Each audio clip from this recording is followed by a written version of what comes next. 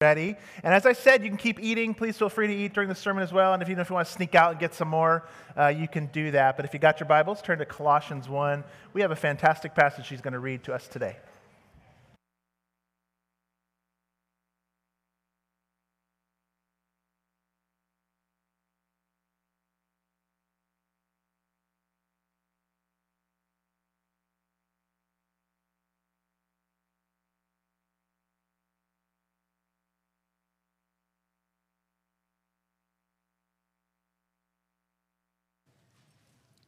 I can talk loud. Oh, it's working. I'm going to read, as Jeff said, from Colossians chapter 1, verses 1 through 14. And this is a letter from Paul to the people in Colossae.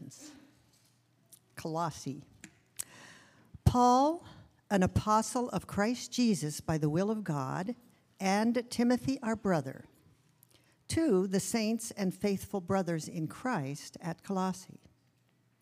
Grace to you and peace from God our Father.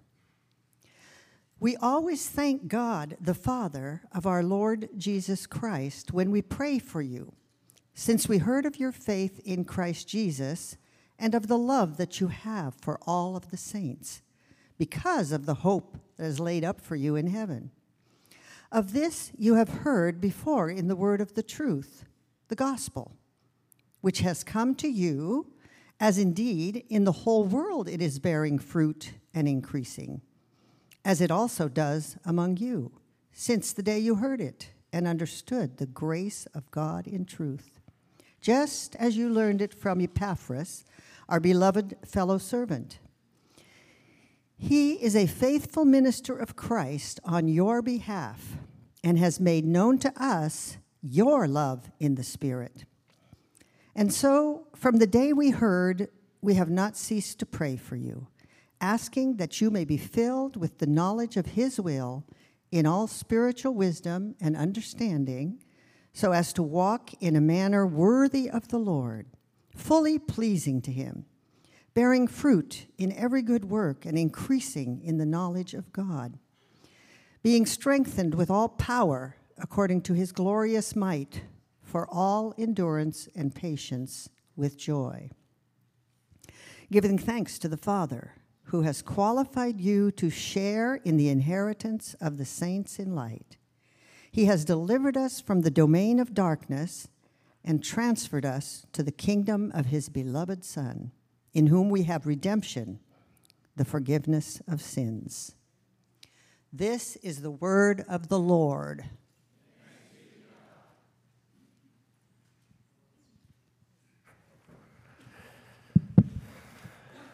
Thank you, Alice. I'm so looking forward to this opening the word with you today, this absolutely rich passage. As I was prepping this week, I'm thinking and thinking about when we're actually going to preach through Colossians because I got so excited about this first passage and how great this book is that sometime soon we need to do this entire letter. It's so full. We get to explore today, like I said, a rich passage filled with so much life and so much hope and so much gospel and so much goodness on this fall kickoff morning, a morning when obviously we are regathering, regrouping, starting all kinds of new things in school this year. It's a perfect passage for this morning because it's an incredible passage on the power of the gospel to change and transform lives. And don't you want to change? Who likes being stagnant? Just staying the same and not seeing anything ever change in your life? I hope we all want that this morning. We say we understand the gospel many times. I understand Jesus' death, His burial, His resurrection, and ascension, but then many times in our lives we prove actually that we don't understand it by wanting something more than the gospel to feel okay in life. Like if I just had that thing, I'd be okay.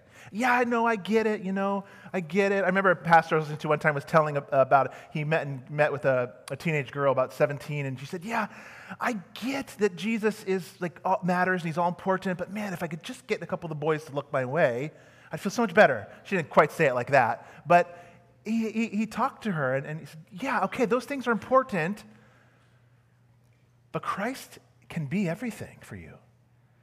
So those other things, yeah, they're important, but they have their proper place. Sometimes we say we understand the gospel, but we prove we don't by wanting something more than the gospel to be okay. So today, we're going to unpack this greeting to the church in Colossae as we look at a few things: the gospel foundation, gospel fruit, and a gospel walk. Those are the three things we're going to look at today. To find out that the gospel is way more than just preliminary for the Christian. We've talked about this before. The gospel was bearing fruit here in the church and growing in an ongoing way, a continual way, more than just preliminary for this church. We're going to look at that today by looking at the foundation, the fruit, and then the walk today. You know, as we already mentioned this morning, it's been such a contemplative weekend for me. Maybe it has been for you as well. Commemorating the 20th anniversary of 9/11. Were you thinking this weekend, like, it doesn't seem possible 20 years? I mean, I just remember, like, the millennium seemed like it was, the big deal. And it was like, we're 20 years from that. How quick is the next 20 going to go? It doesn't seem possible, but for you this weekend, I know as for me, it brought back a flood of memories, a flood of feelings. Everybody knows it's one of those events where you know where you were on that day. You know who told you to turn on the TV probably, or who called you on the phone. For me, it was my dad. I was in my early 20s, so I was still sleeping in actually when it happened. But I got a call. Wake up, turn on the TV. I'm sure this weekend has done that for you too. I was reading a fascinating article this weekend. Maybe you saw it on Gospel Coalition website. It was an article this week by a missionary named Rob McWilliams, who happened to be on furlough in 2001, furlough from the mission field. He was back home in Florida, living there in 2001. And in this article, he recounted the story of about 6 months before 9/11, when he was in his apartment building, and he was on the elevator going down from his higher floor, and it stopped at a floor, and the doors opened up. And into his elevator walked three Arab men, and their wives walked into the elevator with them. The men were looking stern, serious. The wives were covered head to toe, including face, in black garments. And he felt a bit of concern. Obviously, he was in this tiny space, and the doors opened, and these three men walked on with their wives, and he felt a little bit of concern, a little bit of angst, and he thought to himself, I'm okay, I don't need to be afraid. This is America. I don't have anything to be afraid of. So he said hello to the three men and the women as they walked in the elevator, and he was met with some icy stares. Over the coming weeks, his wife tried on occasion to strike up conversations in the laundry room with these women at the apartment building, and he was met with basically the same attitude. Well, 6 months later, on 9/11, he was surprised when he woke up that morning and he saw his apartment building. Actually, it was probably later that night. He saw his apartment building on the nightly news. Who was he riding in the elevator with?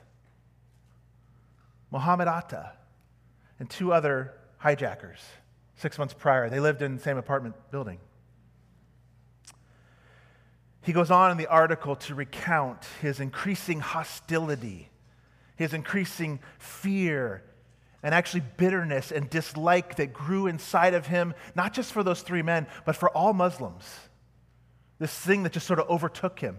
Here he was, a Christian, a missionary, meant to reach the peoples of the world, Muslims included, with the gospel of Jesus Christ, and he was bitter. He was resentful.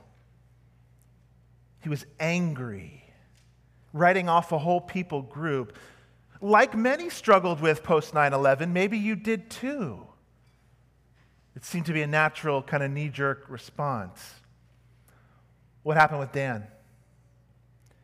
Did he grow in bitterness, leave the mission field, and continue to grow in his hatred of Muslims? He could have, really easily. Like maybe some people even today still feel that 20 years later, but he didn't. He used the gospel on his own heart, the grace of God to transform him from the inside out, as we'll see in a bit. Today, it might not be Christians and Muslims, although some of that's still there, but we can list, every one of us, all kinds of divides right now. And we keep talking about this because they're so real and so prevalent and doing a lot of damage. All the divides we have. Right now, the clear one is obviously vaxxers and non-vaxxers. That's like all you hear about today.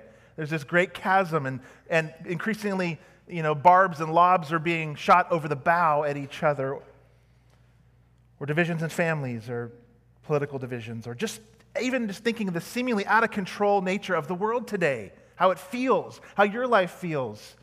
As we think, what's the next 20 years going to look like? What will it be like? Well, as you think about all those things, maybe some divides in your own life, maybe interpersonal, maybe family, here's a question for you. What is causing you grief today?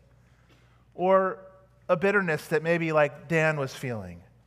Or a hopelessness today, or anxiety today? And what's the solution for the problems in your life today? Problems that are real, problems that shouldn't be ignored. We're going to look at Paul in his introduction today to the church of the Colossians for the ongoing work of the gospel for hope today. I want today to be hopeful for us. I want it to be full of seeing the reality of what's at stake and what Jesus has done. Do you need hope today? I know you do. I know you do. Encouragement today. I need it today. I know you need it today. So we're going to look at, I guess we could call them 3 tests.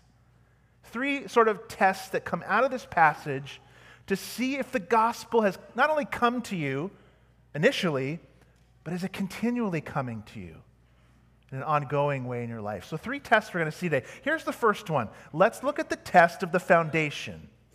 The foundation first. Now we all know the foundation of something is really important. What we build upon is what shapes the structure, supports the structure, sustains the structure. When they ripped the carpet up off this floor in here, you know what was under there? Some of you know. The foundation was a really old basketball floor that as the carpet came, I see some of you going like, yeah, we know what that. It was ripping up with the carpet. I mean, the foundation, if you saw it in here, was like a disaster. And then we had to actually end up doing much more work and get equipment we never thought we were going to have to get this thing smoothed out. Because if we didn't, would the new carpet have stuck well to this thing? No. It wouldn't have worked, and it was bumpy, and there was ridges, and the foundation was not good. We had to really work on it. The foundation of something really matters. And when we build on things other than the gospel, in our personal life, in your personal life, as a church, if we build on things other than the gospel, sometimes very good things even in your life, they weren't meant to bear the weight of our life. Like the chair you're sitting in right now is meant to bear the weight of your body, but a marriage, your kids, your church even, your job, your bank account, your physical health, none of those things were meant to bear the weight of your soul. But when they slip away and they are our foundation, what happens? Rather than just become sad, rightfully sad, or discouraged, or concerned, which was all right responses, we become totally devastated and unravel in life. And we lose those things, our life comes crashing down. If they're your foundation, you know what's odd and kind of a paradox? When they're not your foundation and God is, you know what? You actually enjoy them more. Isn't that a strange thought? You actually enjoy them more than if it's your everything. Because when it's your everything, you choke it out, actually. Because you're so afraid to let it go. Your foundation, what is it? So what's the foundation that produces a person of faith and love, as Paul describes the Christians in verse 4? Here's our subpoint, our point. Christians are described, and especially in verse 4, as people of faith and love, which is founded on an objective hope in the gospel. Paul expresses a gratitude here at the beginning of this letter when he hears that the Colossians are a people full of faith and love. He's never been there. He's actually never been to this church and probably never was. So he's writing to a people he doesn't even know here. Many times when Paul opens a letter, he says faith, hope, and love. But here, did you notice in verse 4, he says love, faith, and hope. Why did he mix it up? Let's look at the verses. Why did he switch it up? Verse 4, since we heard of your faith in Christ Jesus, so it's not just an empty faith, and of the love you have for all the saints, because of the hope laid up for you in heaven. Of this you have heard before in the word of truth, the gospel. Paul talks about the foundation, the gym floor, the foundation of hope that produces love and faith. But what is their hope? He describes it for them as something laid up in heaven for them. It's objective. It's real. It's not just a hope that I really hope things will work out. I just hope they'll work out. Or it's not just hope for hope's sake. You should just be a hopeful person. Or you really should just be a half glass full person. It's not that at all. Paul says there's something stored up in heaven for you. It's heaven. It's a crown. It's glory. It's an inheritance. And Jesus, who is there, is a real divine person. Real. Who is returning for you someday. He says it's objective. It's stored. It's there. But too often we can view the Christian life as a race. And it is a race. Paul says that. But we look at it as a race that I better win. I better be out front. I better make sure I'm at the front of the pack in this thing. Because I know there's something good there, but I better make sure I beat all the others to get there and get it. If that's the way you view heaven and Christianity, then in this first test, it hasn't come to you as a foundation yet. When a heart is born again through repentance and faith and through the gift of the Holy Spirit, as he does that, faith in Christ, it has come to you. And you know, not just maybe in hope of empty hope or just hope and hope. No, you know it's stored up treasure for you there. It's objective and real. It's not like you need to get to the end of the race and hopefully you get first, second, or third prize. You'd even shoot for ninth, right? You want to get that prize. It's already there. It's being stored for you. It's already in the bank, to put it in our kind of terms. It's guaranteed. Talk about a foundation. And when the gospel comes to you, you know the foundation's there. Those who've truly grasped the gospel, to those to whom it's truly come, verse 6 uses those words, it's truly come. It is the foundation of everything. It's what we build off of. It's where their faith and love came from. When it is the foundation, we will be a faithful, loving people. You can let hurts go. Do you know why? Because you know you have a treasure stored up for you in heaven. You can give more than you receive. Why? Because you know you have an infinity of storehouse gifts waiting for you from the Lord. You can stop worrying. Because even if you lose it all now, the treasure up there that's coming, the glory that we wait that's going to be revealed in the final days, will make everything you've ever had in your life look like dust. Dust. What's your foundation? What are you built upon? Well, here's a question to ask yourself. How do you treat people? How do you treat others? Does your foundation make you, as Paul said, I know of your faith and love because of the hope you have stored up for you? Does your foundation make you loving? How do you treat people? Those like you, those not like you, those that are just weird or that merely bug you even.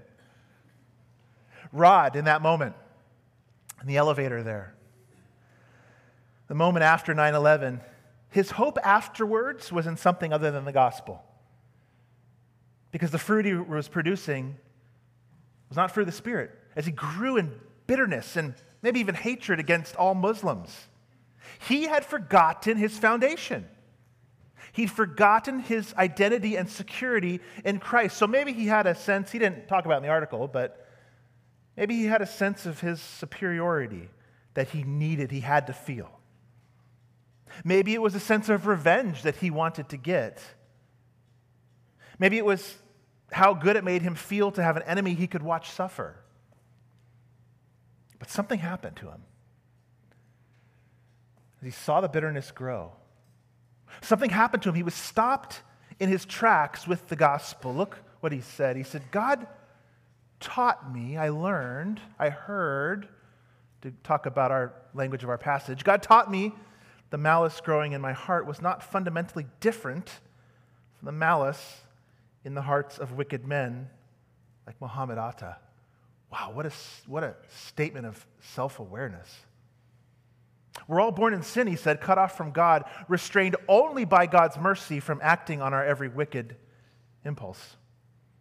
Now, he said, by God's grace, what was once a growing aversion toward a people group is a God-given, thriving compassion with opportunity to live it out every day.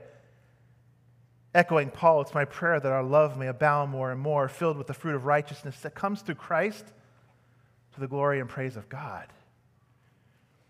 He saw that his foundation had been on something other than what he proclaimed to believe with his life, the objective truths and hopes of the gospel. Grace, there he says, came. And it was a leveling field between him and Muhammad that leveled the playing field. And he calls it what it is, severe wickedness. He doesn't sugarcoat what Muhammad Atta and the others in the elevator with him that day did. But he too was a man like Muhammad. He too could only be saved by grace. He too understand that hope in Jesus produced a faith in love. And so he prayed, make me loving even to my enemies, to those that deserve your wrath and judgment, even God.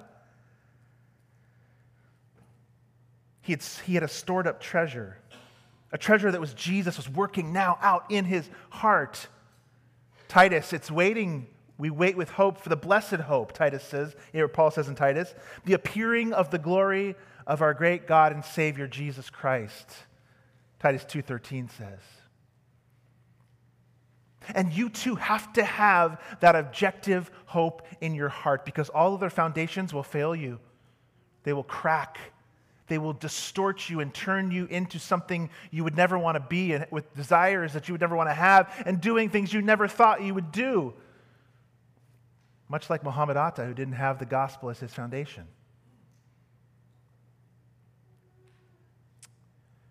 You have to work that objective hope into your heart. It has to come to you to be a Christian, to know the stored up treasure, to bear the fruit of faith and love. So let's move on to our second test, the fruit. Let's talk about the fruit. Let's look at the fruit because it's really important. It's the second test. If the first one was the foundation of your life, or our church, you could say, who we are as a people, what are we built on? If the foundation's the gospel, the storehouse of heaven's gifts for you, the second is the fruit. If you have a proper theology of God, of the Bible, you know lots of things about the gospel, yet you don't love people, the gospel hasn't come to you. Now, you might even say, maybe you don't know Christ yet. I mean, even the demons believed. So what's the difference then? Believing that transforms you. How do you treat people was the question. Because when the gospel comes to you, it always, maybe in different speeds and times of life, it always produces something in you when it comes to you. Look at verse 5b, I think. We'll start in 5. He says, of this you have heard before in the word of truth, the gospel. And there's our language, which has come to you, verse 6, as indeed in the whole world. It's bearing fruit and increasing, as it also does among you, since the day you heard it and understood it. Here's a summary for it: the grace of God and truth, just as you learned it from Epaphras. Now, if you hear this, you say, okay, this is like a pet horse for you. You talk about this a lot. I get it, okay. The gospel brings change and power and joy. What's the big deal? If that's your thought or if that's what you say, it proves you haven't got it. I need to hear this, he says. Hear it, learn it. And here's what it does. It produces learners of Jesus, the gospel, who grow and bear fruit.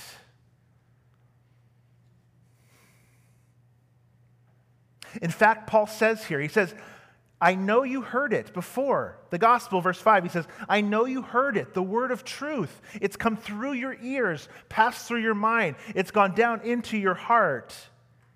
And the day since you heard it, he says again, it's been growing fruit. Ever since you heard it. The grace of God and truth, he calls it in verse 7, which is what the gospel is. It's a summary statement. It's the grace of God to you. He says, you learned it from this man Epaphras. Verse 7 there, that word learned there.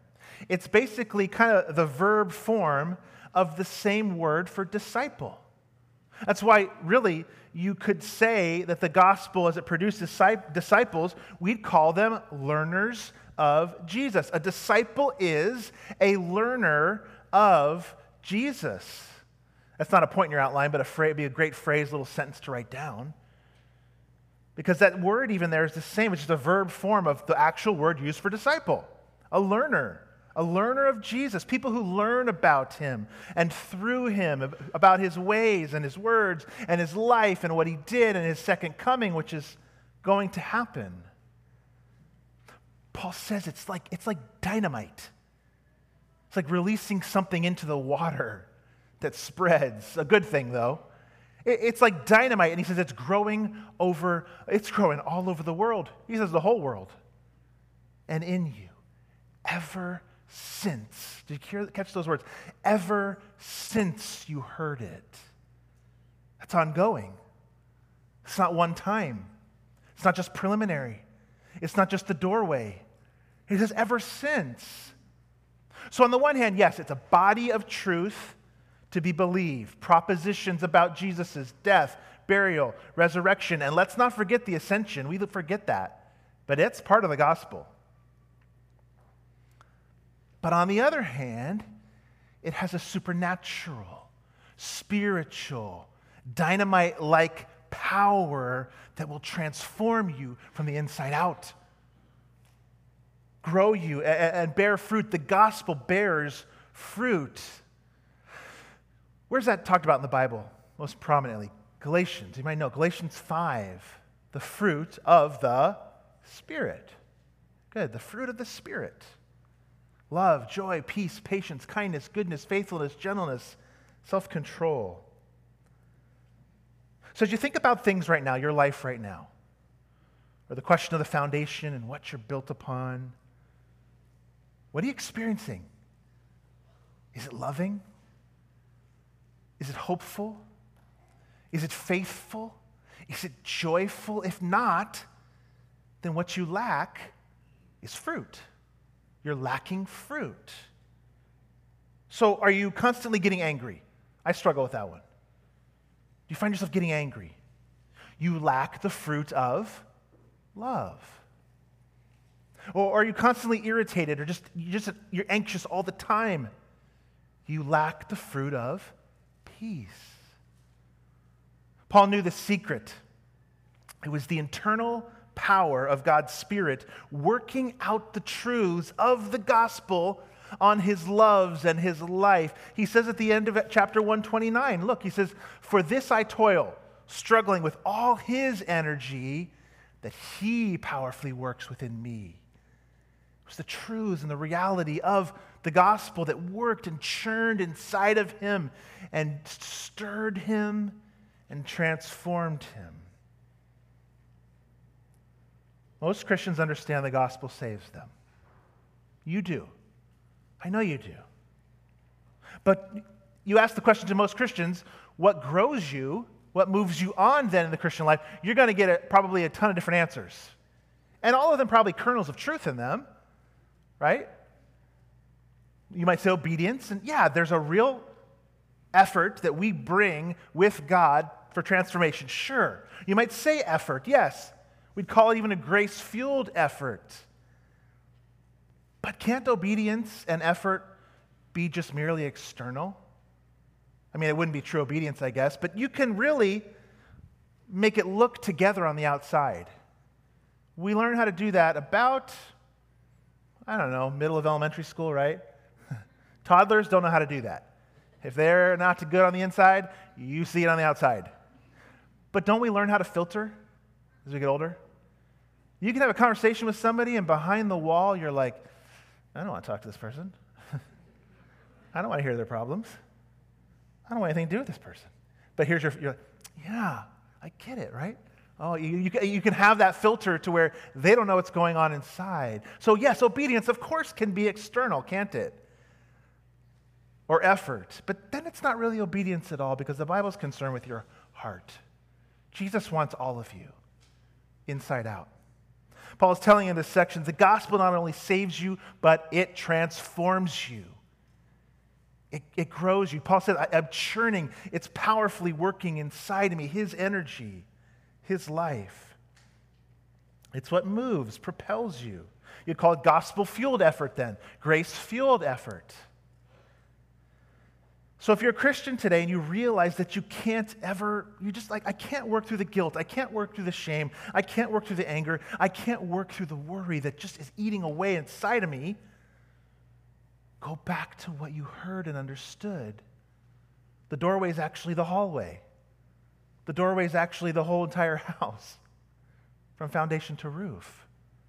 The gospel. Go back to what you heard and understood. Paul says, you heard it. Since you've heard it, it's been bearing fruit in you. If you're lacking that fruit. And it's a sign that you've got the gospel if you understand that in reality, and it's a little bit simplistic, but in reality, at the root of all your problems, your lack of fruit is a failure to apply the truths of Jesus' work, the truths of the gospel, or to believe them, or to remember again the hope laid up for you in heaven. It's at the root of all our problems. In this passage, it's really about the project of the church. If we're thinking of it only individualistic terms, we always miss out on Paul's letters because he's mostly talking plural you all the time. It's not just you and Jesus. It's the project of the church. What is God doing in a people? And in verse 12 through 14, he describes it even more. Take a look at him. Jump down in the passage to 12. Here's a little more unpacking of the gospel. Verse 12, we give thanks to the Father who's qualified you to share in the inheritance of the saints of light. He's delivered us from the domain of darkness, and he's transferred us to the kingdom of his beloved Son, in whom we have redemption, the forgiveness of sins. The gospel is what he has done for us and to us. For us and to us. He's qualified you. Is that because you are a really qualified candidate? Like top of the line for the job? You're the number 1 or 2 resume on the list, number 3, number 4. You're in there. I'm qualified for this position. Just give me the job. No. You weren't a qualified candidate. No, he's qualified you, Paul writes. And he's given you an inheritance by delivering you, by transferring you from one kingdom as a transplant, as an immigrant. God's people were always immigrants, refugees. That's just the whole Bible story. He's transferred you from one kingdom to another. Imagine with me for a moment, that you were an American in Afghanistan in the last month. You were a contracted employer for the military, and you had moved your family there for a couple of years. You kind of knew that things were going to be done there soon, so you think, it'll only be a couple of years. We'll go. It's good money. It seems like we can live on a base. We're going to be good and safe. And so you're this contracted employer, and you were there, and then all of a sudden this exit happens, and the Taliban takes over much quicker than anybody thought. And your family's there in a foreign country. And you realize the danger you're in. Think about it. Your kids are there too with you. And you want to get home because you see things changing quickly. Your friends from the USA are calling you, giving you news that maybe you weren't getting there.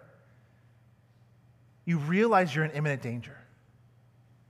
And so you heard about a couple flights that were hopefully leaving from the airport in Kabul, and so you think, and you talked it over with your spouse, we got to do this. We just got to try it. I know it sounds crazy, it looks crazy, but I think this is our only chance to get out of here. And so you try to make your way to the airport. You just desperately want to transfer from Afghanistan to get home in the U.S., to get your kids safe, to get back there, and you'd even risk your family's life to get there because you know staying is probably certain death, but you manage to get a taxi. And you're there. Your children are huddled on the floor. You're crouched down a little bit as you race through the streets, and you get to the airport finally. There's a sea of people there. But somehow you manage to push your way through and make it close to one of the gates where beyond the fence you could see some people boarding a plane. What are you feeling right now? What do you imagine right now as you're there? As you reach the guards there at the gate holding machine guns and you hold out your passports and maybe all the money you have. You say, please, we just want to get on that airplane. We are Americans. We heard you're letting us out. Here's our qualification. Look at this passport. Here's some money too. And the guard looks at you and he says, no. No. Lowering the barrel of his gun. And he sends you away with your family as you can see the door of the plane being closed in the background. As it begins to take off. Now imagine if you've been led on that plane in that moment. Transferred out of one kingdom to another. Away from a hostile, tyrannical rule of the Taliban back to the U.S. Imagine what you would have felt. Come on through. Get on the plane. You're the last ones. We got 5 seats left. Your family's 5. Go. Get on there. This kind of story is emotional. This kind of story really happened probably, but this kind of story pales in comparison to what God has done for us. What He's done for you. You were a citizen of a foreign kingdom, and you didn't even know you needed rescuing. Do you know that? That's grace. Dead in sin, enslaved to sin. That's not language of a card-carrying passport member. You didn't even know you needed rescuing. You had no qualifying passport. In fact, you were an enemy of the new kingdom, and yet this new king, Paul says, makes you qualified. He does it by redeeming and forgiving you. And not only that, he picks you up and puts you on the plane. You didn't even have to find your way to the airport. He picks you up and puts you on the plane. Oh, and you see as you're taking off the war-torn ground below you as you lift off in the air, and you see the smoking rubble behind you as your heart leaps for joy, as it would if you were on a plane out of Afghanistan. That's the power of the gospel, to work like dynamite in your soul when you live in it, when you breathe it, when it's your foundation, when you're wanting it to grow fruit in your life. On and on and on, Paul says that since you've heard it, we continue to apply it, which leads to our last test to see if you know you have it, the walk in your life. What does your walk look like? In the New Testament, when we hear the word walk, it's always referring to the ongoing patterns of your life. Steps, many steps. Paul prays for the Colossians as they continue to grow, continue to be filled with wisdom. We go back up to verse 9 now. And understanding, and walk worthy, bearing fruit. Look at verses 9 through 11 with me. We'll read them one more time as we get ready to wrap up here. So from the day we heard, we've not ceased to pray for you. I'm just praying all the time for you, he says. Asking you may be filled with the knowledge of his will and all spiritual wisdom and understanding, so as to walk, there's our word, in a manner worthy of the Lord, fully pleasing to him, bearing fruit in every good work and increasing in knowledge of God. May you be strengthened with all power, according to his glorious might, for all endurance and patience with joy. Here's our final point. Prayer precedes, comes before, is always connected to our growth. Prayer is growth. Growth in wisdom and understanding in our passage, and growth in the understanding of the grace of God that will lead to a maturing in your walk. You will grow power, patience, and perseverance. I don't think we realize, I know I struggle with this, to realize how important prayer is for our spiritual growth or our evangelism efforts. Prayer is the key to growth in all ways, and always, you could say, in all ways and always. Paul's never met these Colossians, we've said, and yet he prays for them without ceasing, that they would grow in knowledge and wisdom and understanding of God that would impact their life. I'm convinced and concerned, actually, that we're growing in knowledge in all sorts of other things throughout our week, aren't we? Some of it good, some of it you have to. Things at work, things with your family, things with the kids' new school schedule this year. And there's no shortage of consuming of information, of teacher newsletters, of stories and articles, of podcasts, of nightly cable news, of entertainment. You name it, we are a people that consume all kinds of knowledge. And we don't realize how much it shapes us. You're a moldable creature. Malleable is the word. You're shaped by what you take in. It's inevitable. That's just the way God made us. What goes in has some effect. Proverbs 9:10, the fear of the Lord is the beginning of wisdom, and knowledge of the Holy One is understanding. Paul prays here that they would be learners of Jesus. He's talking about an all-church project here. Colossians, I'm praying for you all. Bethany Church, I'm praying for you all. It's us all together. He's talking about us growing together as a body. So he's talking more, too, than about just Sunday morning, than just what we're doing here. He's talking about, what are you taking in? What are you growing in understanding and knowledge about? You'll not be a learner, a disciple of Jesus with just Sunday morning. You just can't be. It's only what? What percentage is it of your week? I mean, it's minute if we think about it. Even if you come here a few times a week for something, you add it up, it's still a few hours of your couple hundred hours you have in a week. It's so small. And if that's the only time you're learning, growing, and understanding of Christ, it's impossible, actually. The competing voices will just drown out everything else. He's talking about being part of this project, the Colossians and their church. He's talking about us together being part of Bethany Church and the larger church of Canby. Growing together as people in our understanding and in our appreciation of who He is and proclaiming the word to one another, praying for one another, persevering together in this as people. He's talking really about everything we do. And in particular, I would say this morning, as we're about to start growth groups again, and there's even some talk about some other ways in the future we're going to be doing discipleship at Bethany Church. A lot going on right now, actually.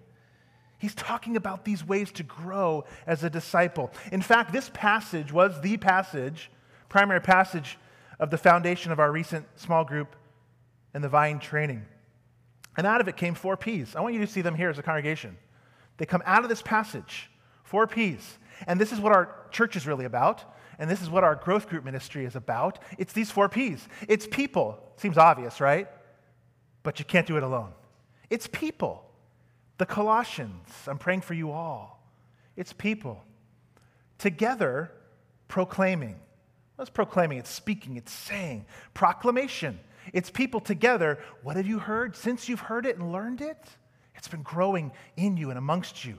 It's proclaiming it to each other. Not just me on a Sunday morning, but it's you, neighbor to neighbor, chair to chair, growth group to growth group member, proclaiming the word together. And then it's prayer. As Paul says, I don't cease to pray for you. Growth cannot happen without prayer. And here's one that we need to think about that's important: persevering. Why? It's hard. And church life is hard. And church life is weird. You've heard me say that many times. It's weird. What we're doing here is strange. We're gathering from all different places and backgrounds and stages of life, and we're saying, we're going to mission together. Really? How often does that work in many places? Unless there's a paycheck attached to it, hardly ever, right? Yeah, it's weird.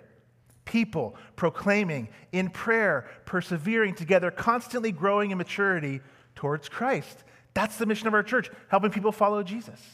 That's the mission of our growth groups, learning Jesus together as we grow. That's what it means that the gospel changes everything. The foundation that bears fruit, it's maturing, ongoing.